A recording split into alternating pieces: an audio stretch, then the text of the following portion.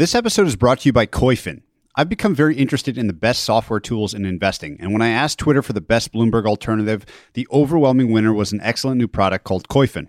It's a web-based platform that lets you analyze stocks, ETFs, mutual funds, and other asset classes in one place. I've been using it every day to track what's going on in the market, and I think if you try it, you will too. Koifin has a ton of high-quality data, powerful functionality, and a clean interface. The best part is that it's free. You can sign up at www.koifin.com. That's KOYFIN.com. Hello and welcome, everyone. I'm Patrick O'Shaughnessy, and this is Invest Like the Best. This show is an open-ended exploration of markets, ideas, methods, stories, and of strategies that will help you better invest both your time and your money.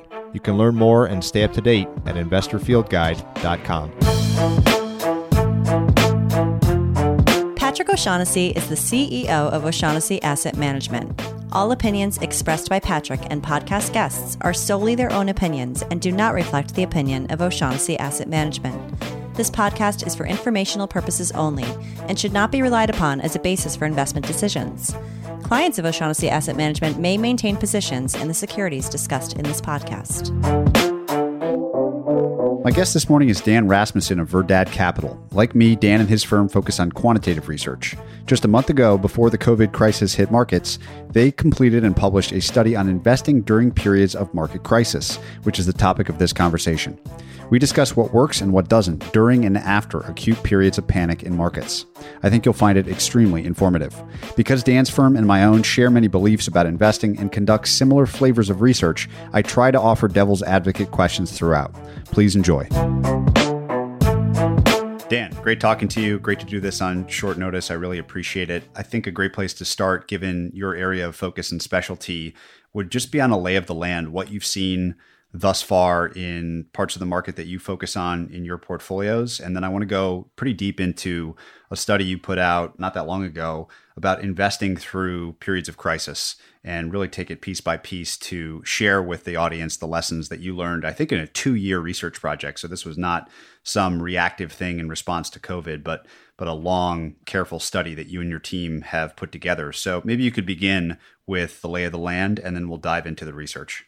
This has been a very fast-moving sell-off, one of the fastest-moving sell-offs ever, and it's been very dramatic.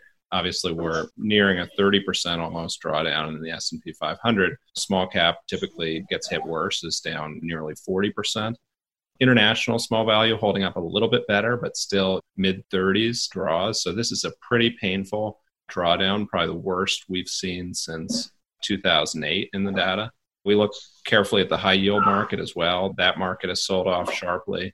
Triple Cs, which are the worst part of the market for high yield, are down 15 since the end of January. Single B is down 10, double B is down 7. And then getting into investment grade, double A is down 1%, single A down 1%, triple B down 5%. That's even with the rates dropping. So it's been a punishing time to be in small cap value, punishing time to be in high yield, although relatively much less than being in the stock market. And even people in the S&P 500, I think, are feeling a lot of pain.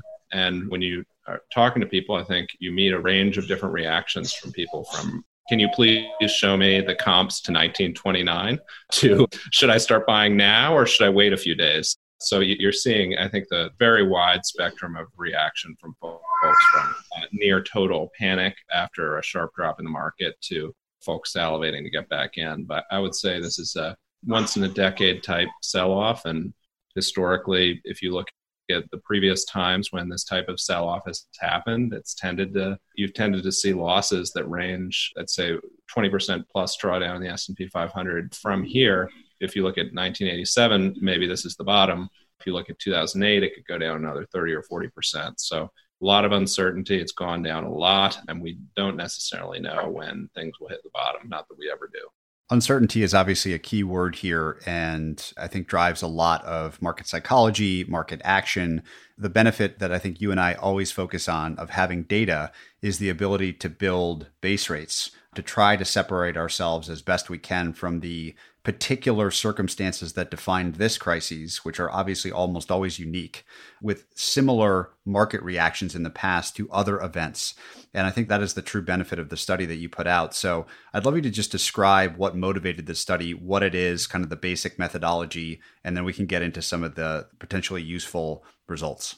Yeah, I think that base rates view is key to our approach. So one of the things that we observed by studying, we spent about 2 years studying every economic crisis since 1970, which we define as any time high yield spreads went above 650. So we define that one standard deviation above average. We like the high yield spread. It's a contemporaneous, very good economic indicator. Ben Bernanke thinks it's the best contemporaneous economic indicator there is. And one of the things that we did, in addition to doing a lot of quantitative work, was go through and read the newspapers during each one of these crises to see what people were saying. Because I think that the psychology of crises is just about as interesting as the data. One of the things that I would note, there's a Stanford professor, Mordecai Kurtz, who has a theory of rational beliefs, which is that any given time, there are a range of forecasts for what can happen. And those forecasts cannot be rationally disproven. So if you look at, for example, there's a betting website online called Metaculus. And if you look at the 25th to 75th percentile expectations for how many people die of coronavirus, it's from 200,000 to over 20 million. So our range of beliefs, and nobody, by the way, can prove that 20 million is a better forecast than 200,000. We really don't know. And what you see going back, and who knows, I don't know certainly what's going to happen with coronavirus, but we can look at these prior crises. And one of the patterns we see is the expansion of the breadth of rational beliefs at a time like this. If you look back at a few prior crises, I'll read you a few quotes from them. This is from these are all, by the way, from right around the bottom. So this is right around before stocks went up massively. In 1969, an investment advisor is quoted in the Wall Street Journal saying, "The main excesses of the past few years have scarcely begun to be liquidated." In 1986, an editor of a newspaper said, "We're talking about a possible economic wipeout." Middle of 2000, they're selling the good with the bad because they can. They're throwing everything out the window. I mean, the basic model of a crisis and what's happening now, right, is you have a massive expansion of the range of rational beliefs, massive uncertainty. And the reality is nobody, no matter how smart or how thoughtful, can disprove the worst case scenarios. So today, we can't disprove the idea that this pandemic could kill 20 million people and shut down the U.S. economy for a year. There's no way we can disprove that logically. We also can't disprove logically that there could be 20,000 deaths globally, and this could be over when warm weather hits and the economy could be back to normal in June. We have no idea. We can try to play out scenarios, but in every prior crisis, what you saw is people trying to game out scenarios. And I think the loudest voices and the people that were most vocal in the media especially were the ones predicting the most dire outcomes. And so one of the things that we observed as a consequence of that, I love this quote from Tolstoy and Anna Karenina. It says, "Happy families are all alike. Every unhappy family is unhappy in its own way." And actually, bull and bear markets are like that too. Bear markets are all alike, but every bull market is different in its own way. And so what you see is because human behavior and human psychology in these moments actually becomes more predictable, returns and the data during crises become more similar and more predictable than they are in times of bull markets, which is one of the things that we're fascinated by when we started studying these crises in depth. Can you say a bit more about this concept that things get more similar and are more predictable during these periods of time? What exactly do you mean by that? So during good times, money is easy. And as a result, a lot of stupid ideas get funded. And some of those stupid ideas, a few pivots later, turn out to be good ideas. A lot of companies that are kept on life support for a few extra quarters end up turning things around. So a lot of things that to a quant would look like extremely bad valuations or extremely low quality stocks get bailed out by easy money, by acquisitory companies when times are good. And in contrast, highly cash generative, profitable companies, if they don't grow or they don't meet the intersection of what investors really like or enthusiastic about that time, can see multiples just sort of contract for years on end. So in good times, if you think about it, what worked in 2010s was buying SaaS software. What worked in the 2000s, commodities and emerging markets. In the 1990s, anything with internet in it. Every bull market, it's different. Bear markets are much more predictable. And we can look at that in a few ways. One of the ways we can look at it is looking at the classic Fama-French factors. And there's a recent study that found those factors are about 8x as predictive during these times of economic crisis. And the way we look at it is to say, okay, let's divide the market into times when months when the high yield spread is over 650 versus months when the high yield spread is below 650. In what percentage of months do the Fama-French factors outperform the market, depending on that? So if you look at high minus low, which is value wins in 66% of the markets we're at normal levels and 91% where we're at crisis levels. If you look at CMA, conservative minus aggressive, it wins in 46% of non-crisis months and 74% of crisis months. Small minus big wins in 51%, of non-crisis months and 71% of crisis months. So what you see is that the predictability of these sort of quantitative tools, and even very simple ones like buying companies with positive net income and positive operating cash flow, doesn't actually matter all that much during times of easy money. But during a economic crisis, the returns to simply buying companies that have positive net income and positive operating cash flow is essentially double. So you just benefit much more from the quantitative rules. And I think part of that is because, and again, investor psychology and what happens in a crisis tends to follow a very predictable pattern.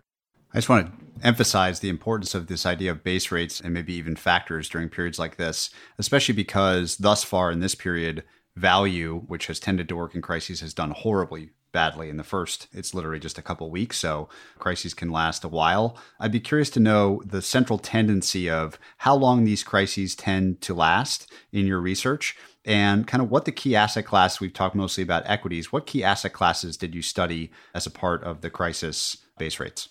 So the duration of the crisis ranges quite broadly. So I'd say from the time that high yield spreads hit 650, the shortest they've been there is 1 to 3 months, and the longest, which in recent memory is 2008, they were there for over 12 months. So, and I think these things can go on even longer. The drawdown in the S&P 500 in 2000 recession was, I think, something like 18 months or so.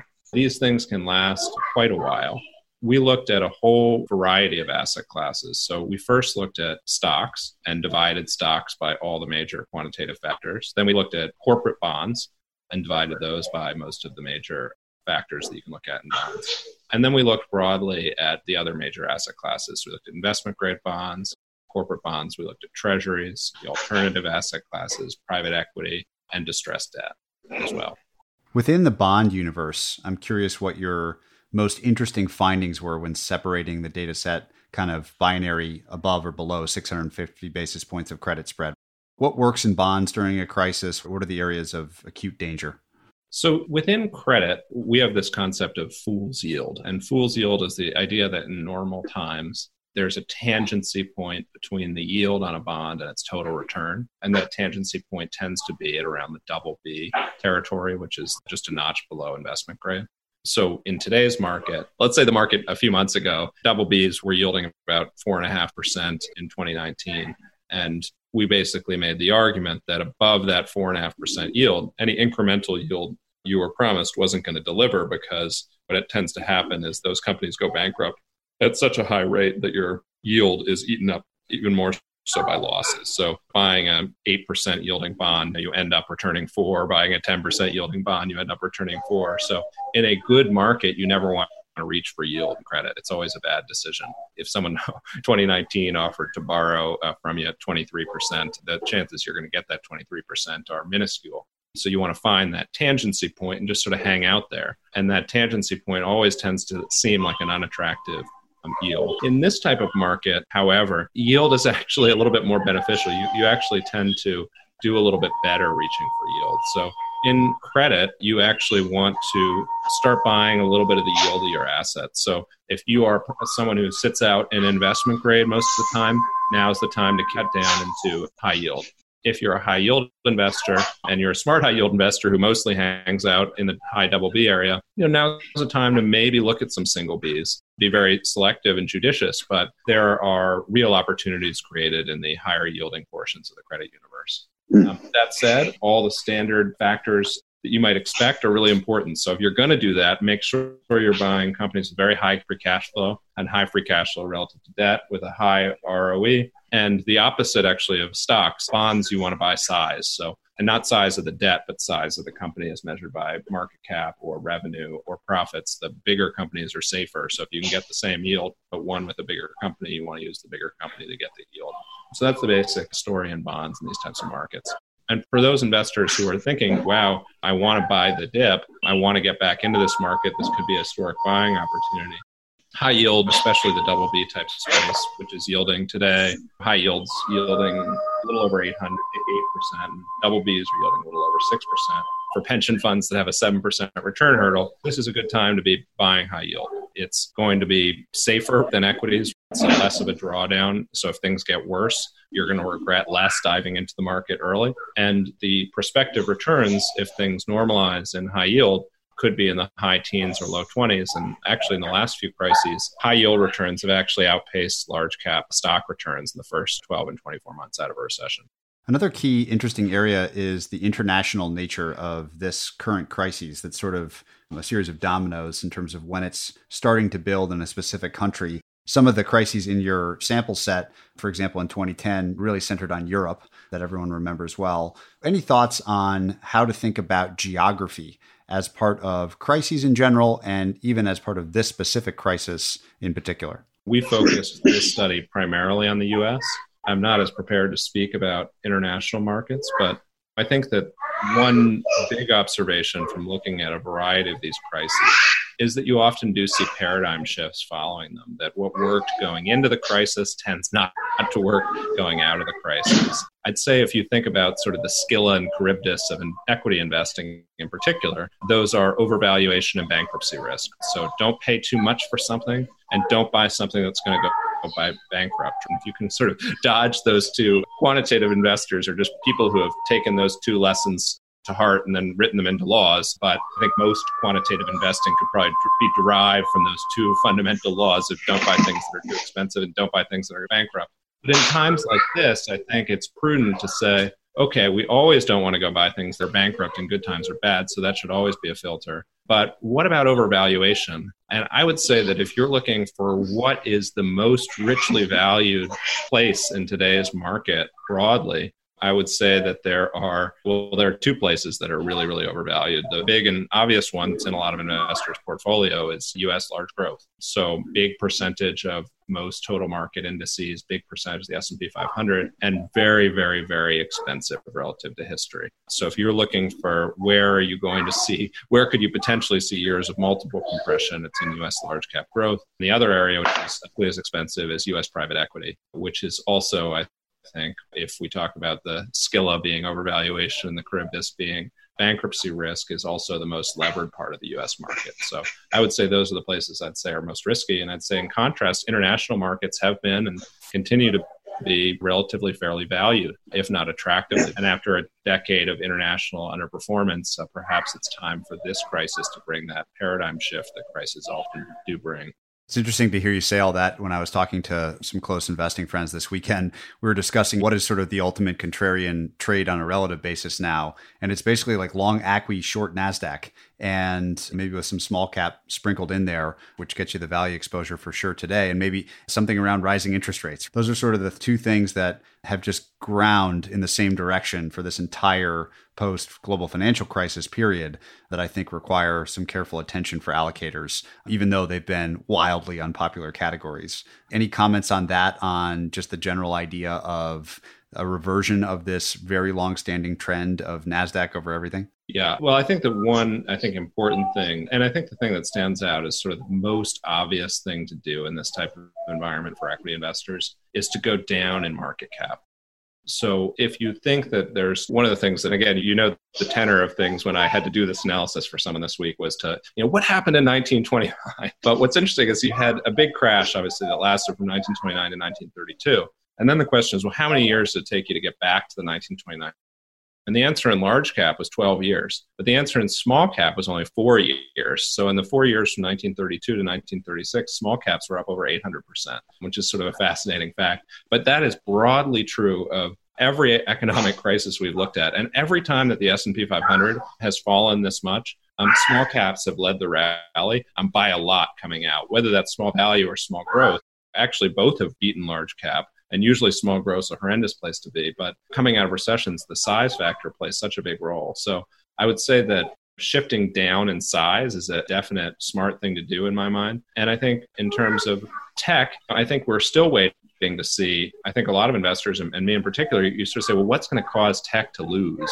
Because it just seems like it's kept winning for so long, winning on the fundamentals, winning on the valuations. And who knows what will be the catalyst for the paradigm shift with tech. But I think one of the lessons from COVID-19 is that we never see the catalyst coming. For most major economic events are always a surprise.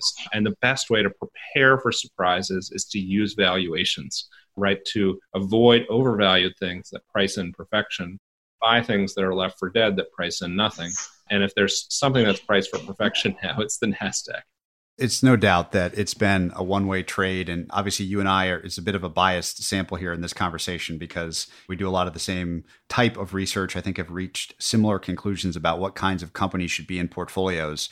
But I'd love to hear a bit more, maybe even, I know it's been accentuated by this crisis in the last couple of weeks, but more of your thoughts around the positioning of value in general relative to the market, measured by things like the spread in valuation, which we've thought a lot about between the cheapest stocks and the broader market, whether in the US or internationally. Any thoughts there? Yeah, a few thoughts. So I'd say first, one of the reasons we did this research into crisis investing is that we got a lot of questions from investors saying, when's value going to start working again? I've heard this story that value is a good thing to do, but I heard it in 2010, I heard it in 2011, I heard it in 2012.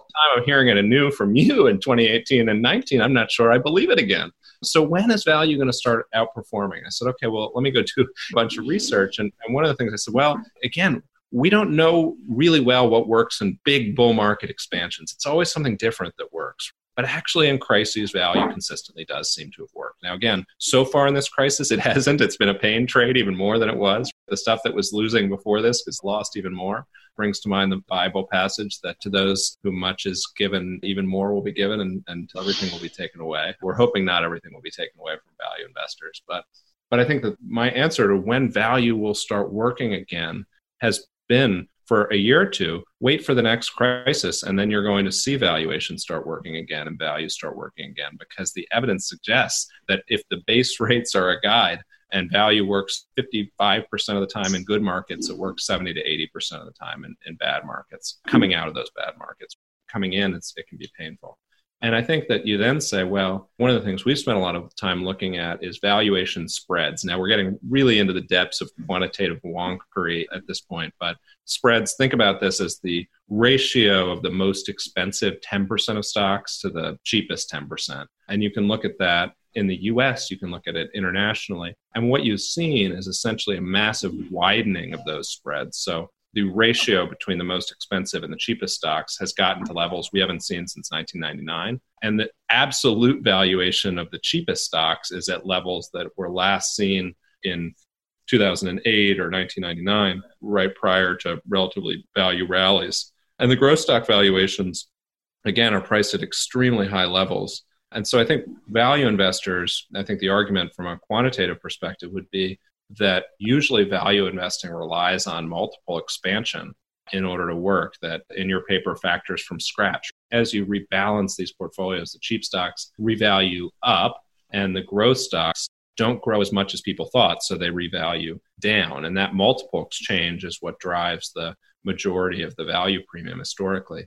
And what you've seen in contrast over the past few years is that spread widening has been so punitive that value stocks have just kept getting cheaper as growth stocks kept getting more expensive. And that goes a large part to explaining why the value premium hasn't worked of late. And now what that does, however, though, is like a coiled spring that you push down on and push down on and push down on and push down.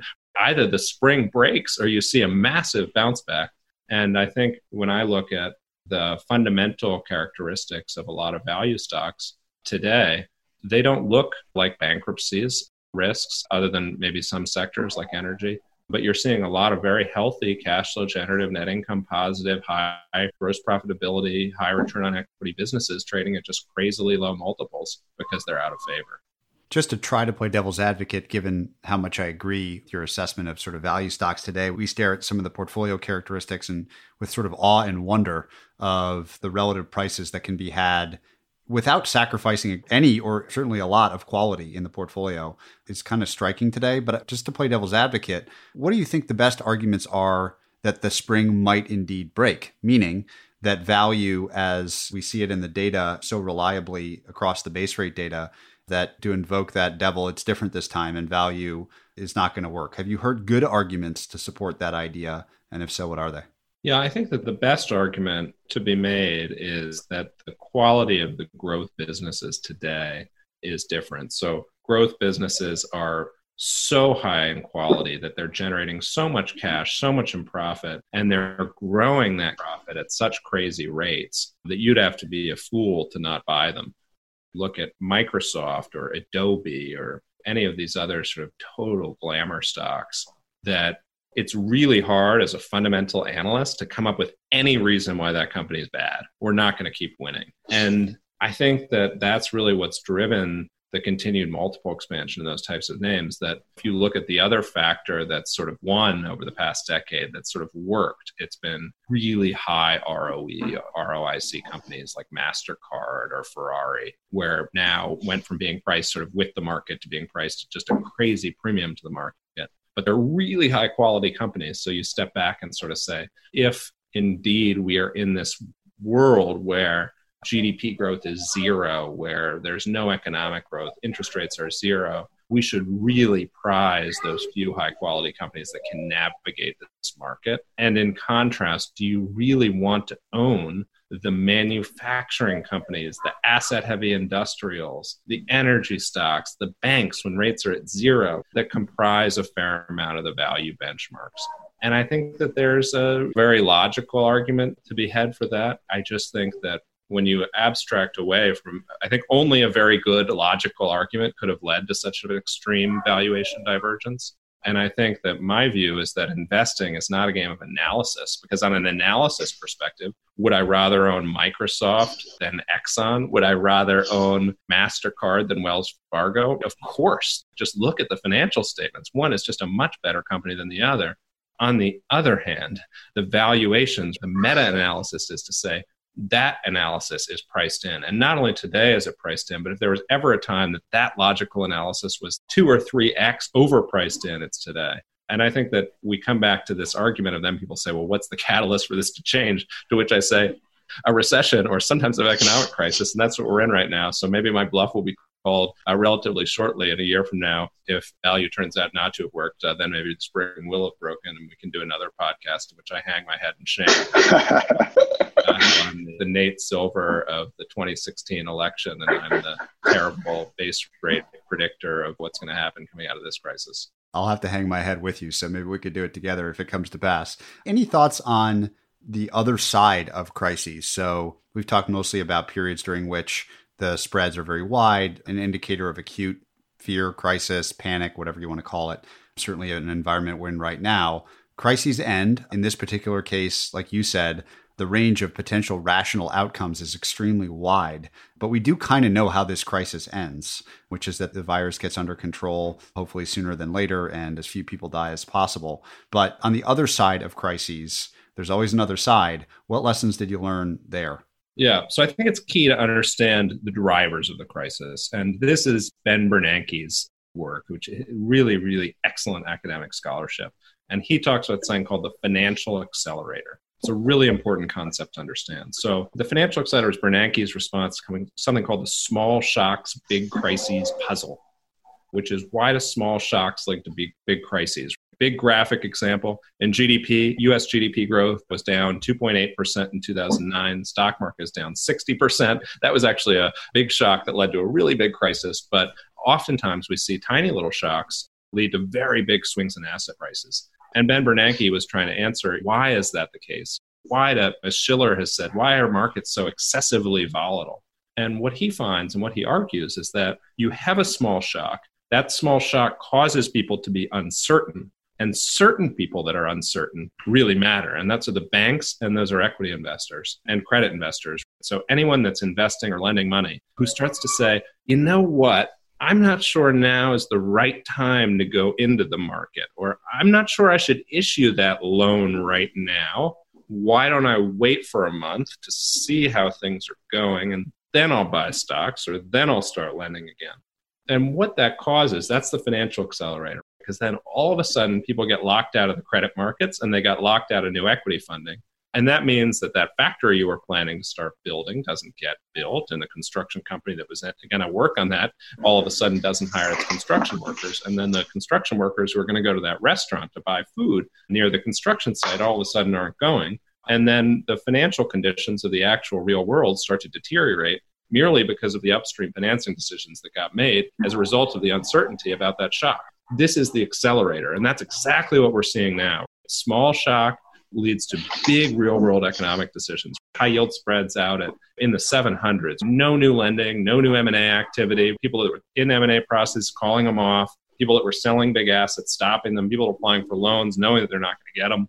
And so that liquidity withdrawal disproportionately affects illiquid and small companies that rely on financing. So in the public equity market, small caps, even worse, micro caps. In the credit markets, obviously high yield issuers. Now, what happens is that when that liquidity starts to return to the market, the biggest whipsaw up is going to happen first in the companies whose decisions were fundamentally based on the availability of liquidity. So the minute that industrial company gets the money for that loan, they hire the construction company. And so that construction company's financials then have a massive upward swing.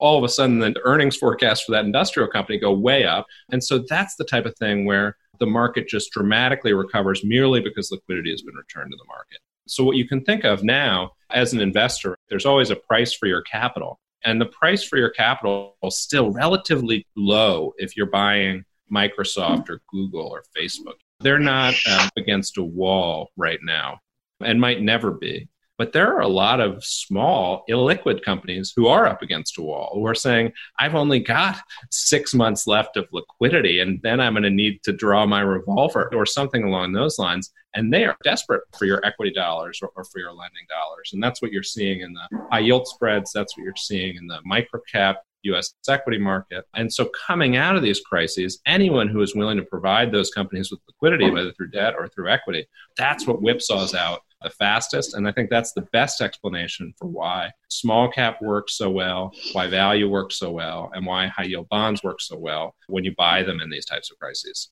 Can you talk about the importance of a blended factor approach during periods of time like this? I know you studied individual factor spreads. Correct me if I'm wrong, but I think you, like us, believe in sort of taking multiple shots at an individual company or security to build models. And I'm reminded as you talk, I'll never forget the statistic that in 2009, from the bottom for the first 12 months forward, the worst decile of momentum was up an average of 236% from March 09 to March of 10. And the best decile of value, well, not quite that extreme a number, was an unbelievable rebound in that period of time after obviously some serious pain.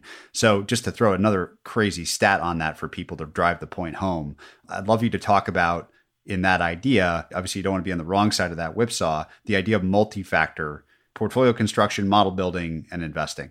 Again, I think it's the Scylla and Charybdis idea. The Scylla is overvaluation and the Charybdis is bankruptcy risk. And you as an equity investor are trying to steer, or as a credit investor are trying to steer your ship through those shoals. And I think the very basic idea of a multi-factor approach is to say, what are the factors that tell me whether something's overvalued or undervalued? And then what are the factors that tell me whether it's going to go bankrupt or not? And if I can use a blend of those things, that's going to lead me to so starting with value, let's say that's half of your model. You're going to say, well, I want to look at companies that are cheap and I want to blend a variety of cheapness metrics, because a company could be cheap on price to book, but they've got a lot of assets that don't generate cash flow or don't generate profits. So you want them that are cheap on PE multiple as well as price to book. But then sometimes earnings doesn't translate into cash flow, or they're investing a massive amount. So you say, well, I also want it to be cheap on a free cash flow yield basis. So you blend all of these types of value metrics to actually get the model to tell you what's actually cheap and what's not just a trick based on one of the accounting ways of describing it. So that's value. You want to blend those together. In bonds, it's easy. You just take the yield and that's the price, so you're done. On the other hand, or you compare the yield to, well, you're going to compare the yield to quality in bonds, but that's really a multi-factor idea. And then the other percentage of your model, right, is things that aren't going to go bankrupt. And so what you're really looking for in both stocks and bonds, positive operating cash flow. Are they self-funding so they can get through whatever it is without getting whacked? Are they profitable? So they're not taking massive impairment charges that are going to send messages to the bank that these people aren't creditworthy. And then when you compare those cash flow and earnings metrics to balance sheet ratios, is the return on assets, whatever way you want to measure that, relatively good? Or is this company a melting ice cube where the return on equity or return on assets is lower than the cost of capital for the company? So it's just a self-liquidating venture. You don't want to do that. That's going to go bankrupt eventually. So, and then you can look at things like debt to assets, short interest, things that are going to tell you very quickly whether the company is getting worse and deteriorating. And blending a lot of those different things together such that your model isn't missing things or isn't misinterpreting things or isn't getting too hung up on one thing, I think is really important in both stocks and bonds. And those multi-factor approaches help give you portfolios that are designed to really do what we're trying to do in the end, which is, again, to avoid overvaluation, avoid bankruptcy risk, and thus profit by buying and holding for the long term in both equities and credit. Any thoughts on the role momentum plays? One of the questions that we've got consistently this week is, this is all great. You're modeling businesses for avoiding bankruptcy risk or impairment risk through your quality factors, but that could sometimes be based on data that is now, in the light of a freeze in commerce, much less relevant for certain companies. And so how are you handling that? And basically our answer is momentum. As price changes, price captures a lot of information, and we can avoid the absolute worst momentum stocks. That helps us sort of shore up that information gap, if you will. Do you agree with that? What role do you think, if any, momentum plays before, during, or after acute crises? Yeah, and I think that momentum is a signal that's sort of telling you to be careful. And we think about it as the probability that all your other things are wrong. Momentum tells you, gee, this looks astonishingly cheap, but it's 90% cheaper than it was last year. And whoever's been selling it has probably been selling it for a reason. So maybe I shouldn't just naively buy it because I think it's cheap. And that's what momentum is telling you. I'd say, look, momentum is always important to consider. It's always a good risk mitigation tool. I would, however, also say that if there is ever time to be a little bit lighter on the negative momentum, avoiding negative momentum, it's now, because there are so many things that are getting thrown out purely because of they're illiquid. So I think that right now you're looking for the stuff that has been sold off excessively, which is going to bounce back excessively. And so sometimes the pure momentum signal maybe is a little weaker at times like this than it otherwise would be. And I think certainly that's true on an asset class level. The stuff that is sold off worst coming into the crisis, often stuff that performs the best coming out. And there's some truth to that even within the equity market. As you pointed out in 08, 09, that the stuff that got sold off worst, that worst decile of momentum rallied the most. That's a dangerous game because you're trying to time, because that's a risk tool. So you're taking off your risk tool a little bit. But if there's ever time to back off it a little bit, it's probably during these crises. Yeah, it's a classic example of trying to prepare and bake into models as much circumstance as you can. And while that stat is juicy, that 236%, the period leading into March 9th of 09 for those stocks was 90% down. It was absolutely vicious. It is a delicate balance, but obviously process, I think, is key for any investor, quant or otherwise, during this period. Any closing thoughts, Dan, on how you are postured against this market, maybe what you're watching most closely, anything that's important to you or you've been thinking about that we haven't discussed thus far?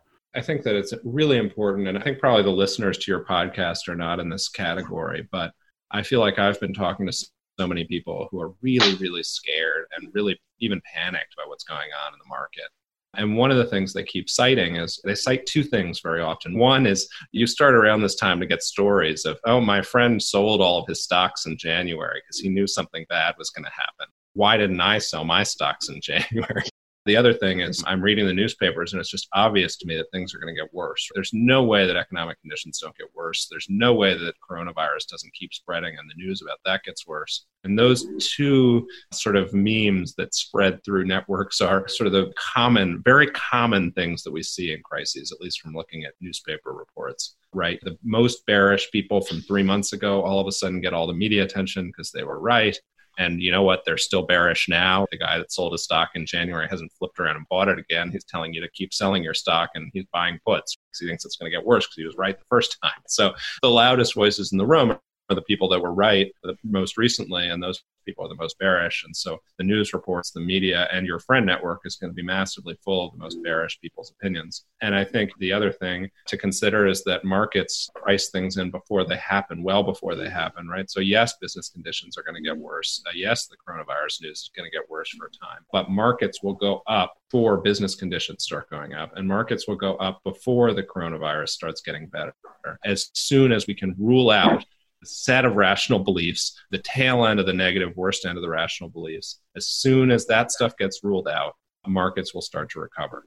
And so I think my counsel, and if there's one thing to take away from studying every one of these prior crises, it's as much as possible, now is the time to rely on data. Now is the time to rely on base rates. And what base rates are saying very clearly is that now is a very good buying opportunity. And if not right now, because I think the data would also suggest that the true bottom often comes 3 to 6 months after the panic starts. If not right now, then over the next few months is probably the best buying opportunity in stocks and bonds that we've been in for a decade. And all the voices of pessimism, all the experts that are giving warnings, all of your friends that are telling you scary things and how right they were to be bearish 3 months ago, all those people, all those voices, you have to set them aside and act rationally. And I think the rational thing to do in this market is to start buying. And maybe as much as your risk tolerance can take, maybe you start by buying high yield bonds. Maybe you move into equities, and I think with a focus on small cap and value. But I think that over the long term, 100% of panics in U.S. equities have resulted in reaching the prior peak. The markets are very, very resilient. And I think now is the time to more than ever rely on data and rely on plans that were come up in advance of these crises, rather than relying on narrative, rumor, panic, or even expert forecasts as dire as those are right now. Well, this has been, as always, a great, helpful discussion. Lucky to have had a lot of data that was sort of pre-baked, right? Not knowing what the next crisis would be. But like you said, we never do. We're faced with one now. And I think no matter what, level heads are important, even if, as you say, this gets and seems a lot worse than it is even today, which is Sunday, March 15th. So the perspective is hugely valuable, Dan. I really appreciate your time on a Sunday, and we'll catch up soon. Thank you, Patrick. Hey everyone, Patrick here again. To find more episodes of Invest Like the Best, go to investorfieldguide.com/podcast. If you're a book lover, you can also sign up for my book club at investorfieldguide.com/book club. After you sign up, you'll receive a full investor curriculum right away, and then 3 to 4 suggestions of new books every month. You can also follow me on Twitter at Patrick_Oshag, O-S-H-A-G. If you enjoy the show, please leave a quick review for us on iTunes, which will help more people discover Invest Like the Best. Thanks so much for listening.